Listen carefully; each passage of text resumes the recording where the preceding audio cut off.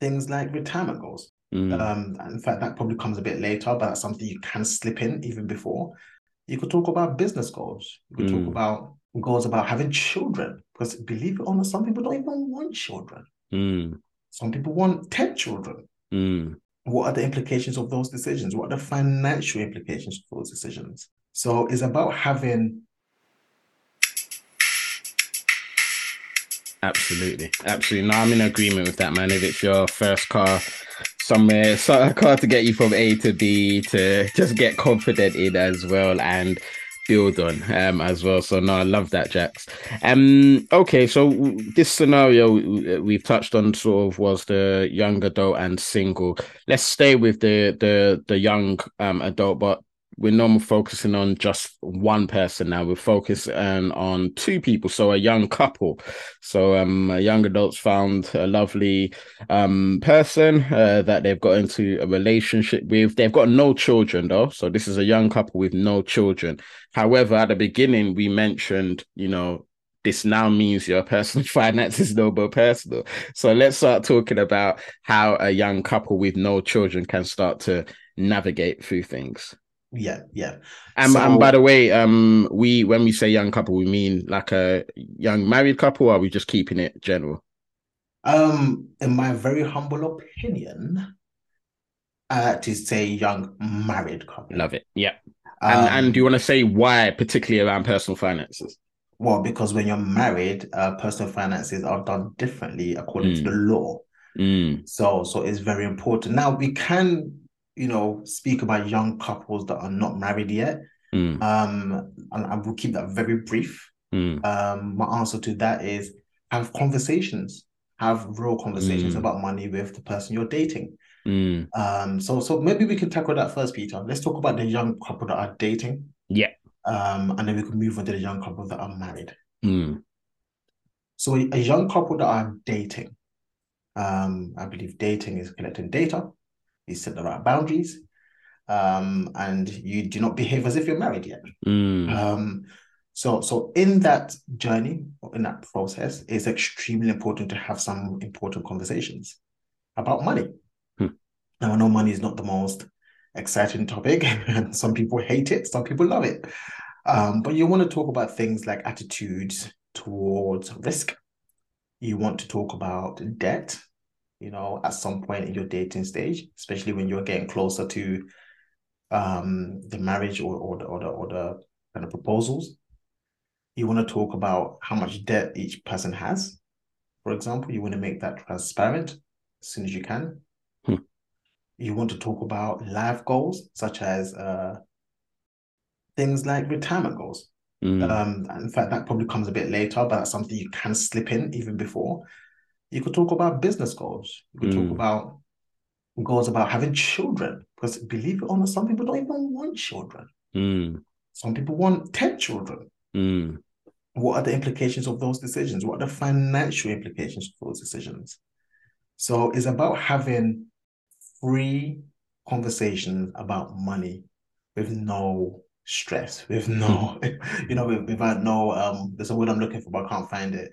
But without that intensity that, oh my God, now we are married already. It's actually Yeah. easier to have these conversations earlier so you know where each other stands.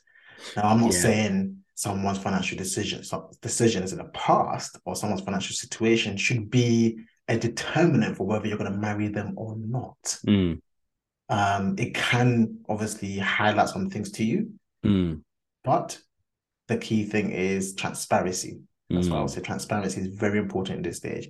You want to have conversations about whether you want to own a home, whether someone owns a home already, credit scores. There's a whole wide range of conversation you need to have, but at this stage, what you really want to know is where someone stands and mm. where someone wants to go in the future. And I think that's the important thing that you said. It's about where one stands. Yes, someone could be in, I don't know, a significant amount of debt also, but that transparency bit and them understanding where they are, but most importantly where they want to go.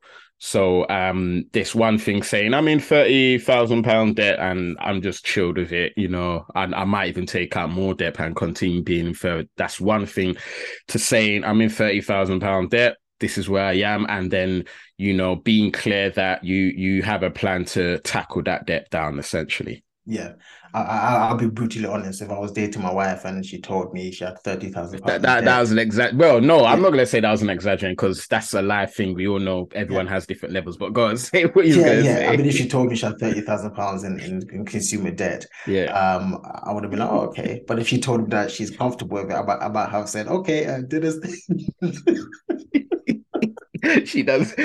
She wouldn't even know she's just signing away from you. Yeah, yeah. So, You're so literally planning your exit. because look, at the end of the day, Mm. we have to be brutally honest, and we know that money is.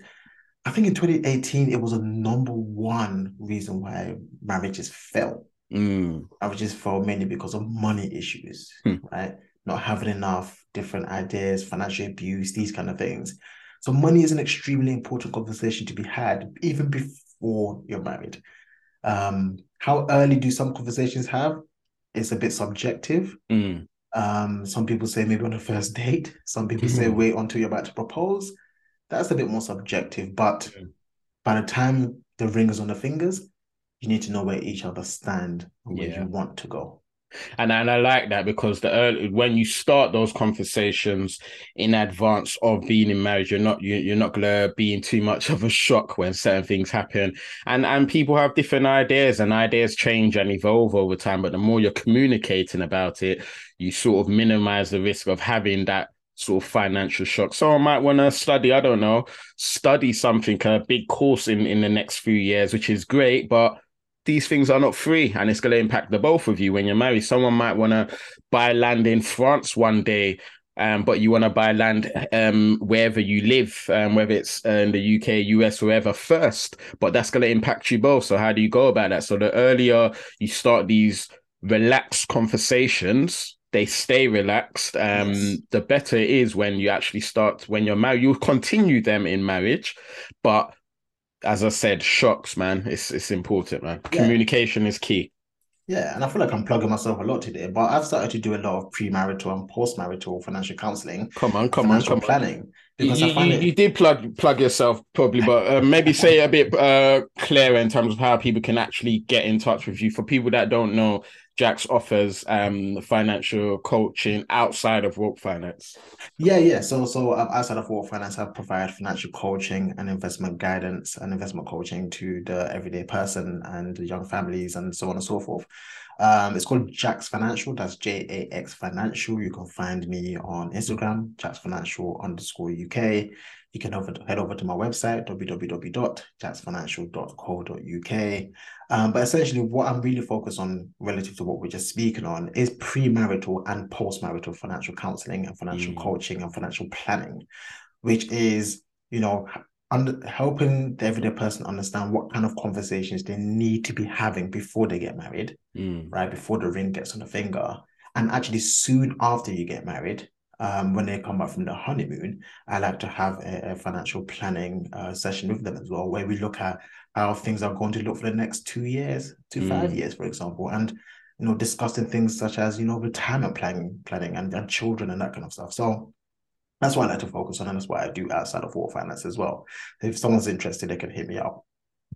Okay, so yeah, I'll tell you something that even has cropped up in some of my sessions is Peter, we're from African backgrounds, Mm, and we know like our parents' generation, a lot of them did something called what they basically sent money home. mm, That's actually creeped up a lot in some of my sessions, where one person in their family knows that there's an expectation that they will need to support a family member by mm, sending some money back home, for example, or sending money, mm, even if they're here, mm, and that conversation has to be had, mm, right? If your parent is going to require you to send a couple £100 every single month, remember when you're married, it's no longer just his money and her money, mm, our money, right? Even no matter how you decide to manage your personal finances, and there are ways to manage the monies that you both earn, etc. Some people like to do it different ways, but ultimately, it's still our money, okay? mm. And so that needs to be discussed, and it's rare for some people to remember that, and it only creeps up once you're married, and then all of a sudden you can see some minus figures going out of your joint account. You're wondering, what is this? Especially when it's going abroad. Is that when it's going abroad to an account? What's it called? Western Union, for example. Uh, And so yeah, there's a lot of conversations to be had. And as you've just said, Peter, it is so much easier to have these conversations early on in a relaxed environment where it's not so intense. And as you said, you can continue these conversations in a bit more clarity as time goes on, pre-marital and post-marital. Love it, love it, love it. Let's stay on this scenario. Maybe perhaps when someone is married as well, because as we said, the conversations and hopefully the conversations, it also encourages people to implement a few and exercise certain good behaviors, because I think marriage is obviously quite a big thing. It can almost force someone to grow up further than they was, basically. But when someone has moved into that marriage stages as well, and I mean, you touched on some of the things, but what are some of the things that people can really be focusing on? And again, this is obviously before children. Yeah. So now you're a young couple. Let's say you have married, or you have a partner according to the law. The key thing is to remember that you're now moving completely away from independence, from total independence to interdependence. Key words: you're no longer independent and you're moving to interdependence. The reason why I'm specifying interdependence, because I think we're in a generation that absolutely loves independence. I think we're in a generation that even when people are married, they still want to be independent. You know, I don't know where I heard this. It might have been Dave Ramsey. He mentioned a lot of people are going into marriage nowadays as joint ventures, almost like it's a business. There's no unity, and for me as well, I see why a lot of marriages are failing. Because if you're going into something as a joint venture, what happens when the venture is not venturing? It has to be more unity. So I think if anyone's listening and they're planning on getting married, I think you should write this down. You're going to move away from independence and get to interdependence, where your decisions affect someone else. And you cannot make decisions alone. You're gonna have to have this discussions and conversations before you make certain decisions. It doesn't mean you have no level of independence. You do have your independence. You can have a level of independence, but you have to be very aware that almost every decision you make is going to affect someone else. So that's the starting point. And what are the things that we need to think about? Apart from just understanding that there are financial implications of your actions, some of the more technical things now you want to think about is things like insurance. Now, insurance is not the sexiest topic for most people. It's one of those things that people don't pay attention to when it comes to finance, and people love talking about investing and business and that kind of stuff. Insurance is one of those ones that fall by the wayside, right? Not many people love paying insurance, right? Because it's one of those things that you definitely lose money until you need it.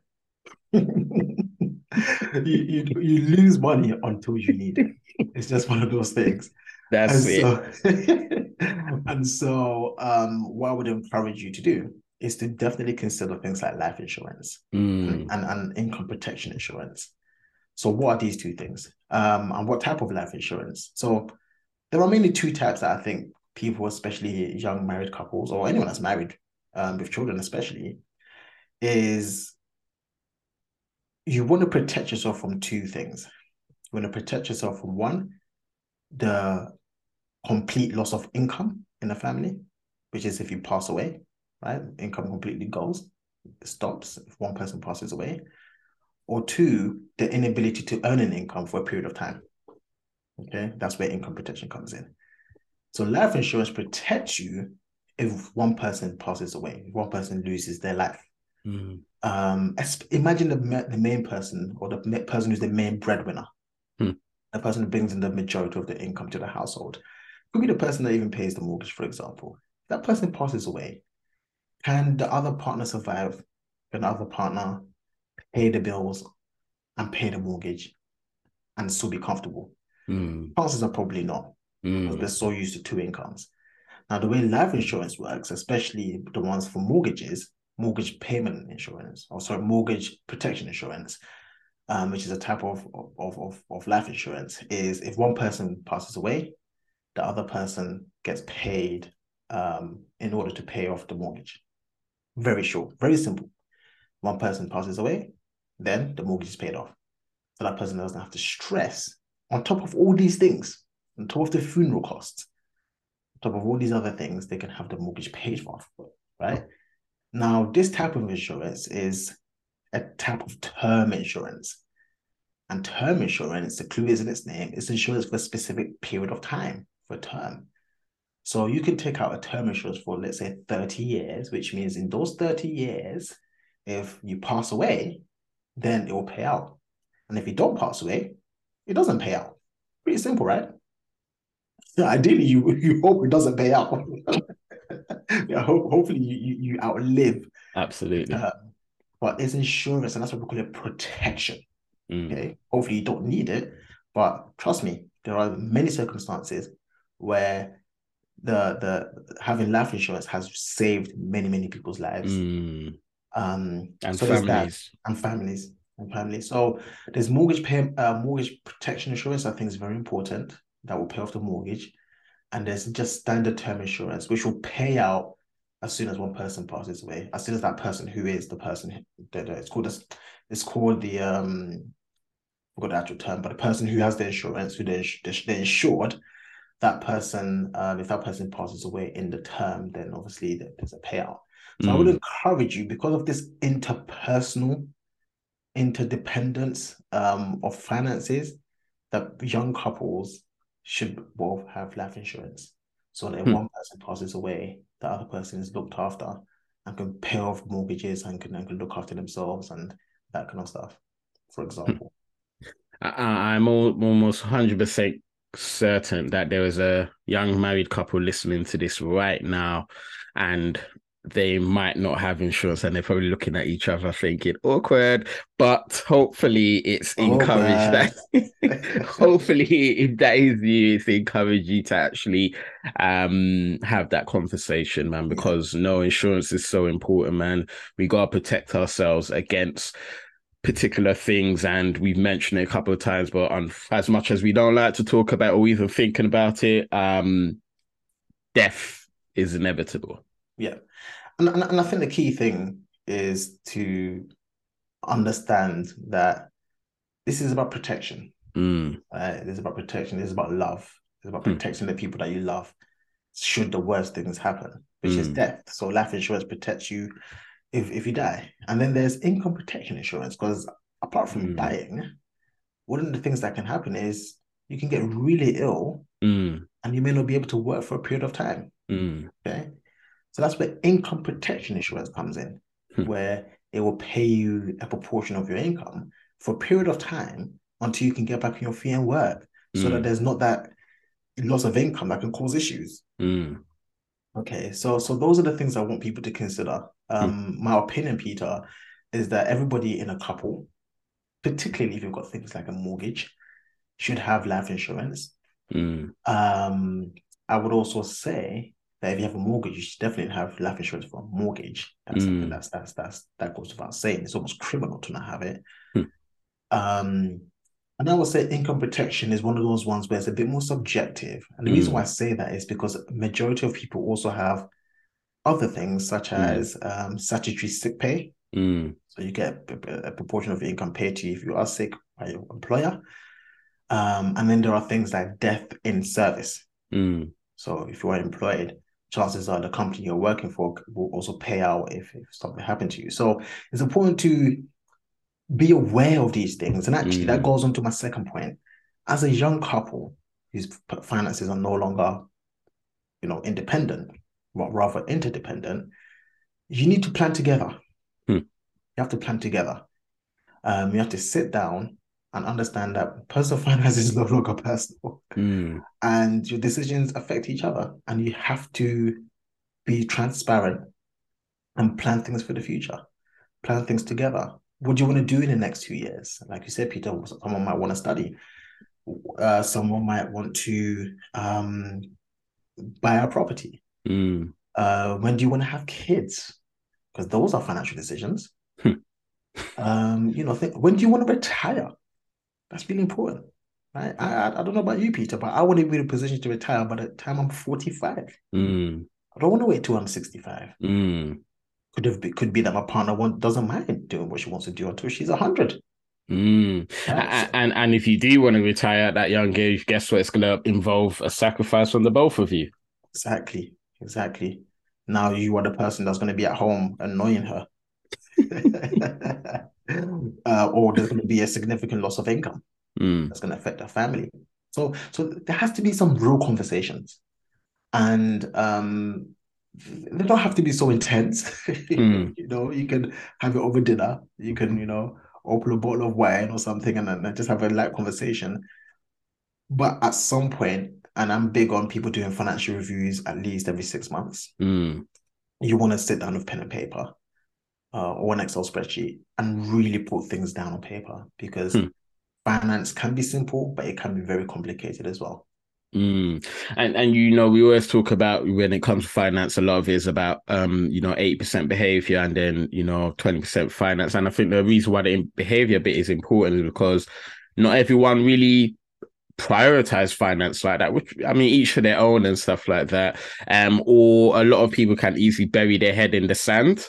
And it's very important that it's about really understanding our behaviors to finance, because at the end of the day, we may not have a relationship with finance, but we want to do things that are going to take up money in the future. Yeah, So there's yeah, a contradiction there. So it's very important that, we really get used to just exercising some of those behaviors and understanding its importance, and that it's in implications in our future as well. yeah. It's important, I think we're gonna have an episode on Yes. purely relationships and Not money. not just an episode, bro. It'll be a live debate, man. We're gonna do another one for our listeners. If you remember, we had our first live debate on, well, not debate, a live podcast, which was a debate on stocks versus property. But we're gonna have another live session around marriage and money. So, Jax, hopefully you're looking forward to that. Oh, I am. I am. I'm Come sure on, my wife is looking forward to it as well. come And on, we'll have some special guests, so it'll be very interesting. come on. But yeah, there's so much we have to learn about our partners as well, right? Because everybody's attitude towards money could be different. Mm, Like I said, for example, myself, debt may give me anxiety. mm, Whereas someone else, it could be that debt, they're very much comfortable with it. mm, Okay. And so if you're someone who is married to someone who feels anxious when they're exposed to debt, and mm, you are consistently bringing debt to the table, actually that's seen as financial abuse. mm-hmm. So you have to be very careful. Also, you need to understand what your partner is, your husband or your wife. One could be a natural saver, one could be a Mm, natural spender. mm, There's nothing wrong with either one of these people, right? A mm, natural saver is not better than a natural spender, right? But you could be at different health levels. It could be someone who's a natural saver, but is a very unhealthy saver, mm, pinches the pennies, mm, or someone who's a natural spender and is very unhealthy and spends everything that comes in. mm, So you have to plug myself, get some financial coaching, or you have to have the real conversations. Have these real conversations and understand the key thing we're saying here is you have to understand that you're no longer independent, and your the financial decisions and just in general your life decisions will have an impact on the partner that you're with. mm. Love it, love it, love it. No, absolutely, man. Absolutely. I love that. And I'm really looking forward to that episode where we take a bit more of a deep dive into this as well, because there's just so much questions, lots of learning. A lot of this is really not about wrong or right. It's about really actually just communication and understanding each other's behaviors and seeing how you can complement on some of your strengths and I guess tackle some weaknesses, because we all have weaknesses when it comes to personal finance as well. So hopefully, as we said, man, people can get to a point where it's exciting to do things like financial reviews, and if not exciting, just understanding the importance and actually doing it as well. So no, that's really useful, man. Yeah. And so that was talking about, a young couple potentially new to marriage. They don't really have children yet. But what Mm, happens? What happens when you move away from just being a young couple to actually a young family? So now mm. there's an addition Congrats to in the family. advance Oh. to Now all of the you, young families there. yeah. So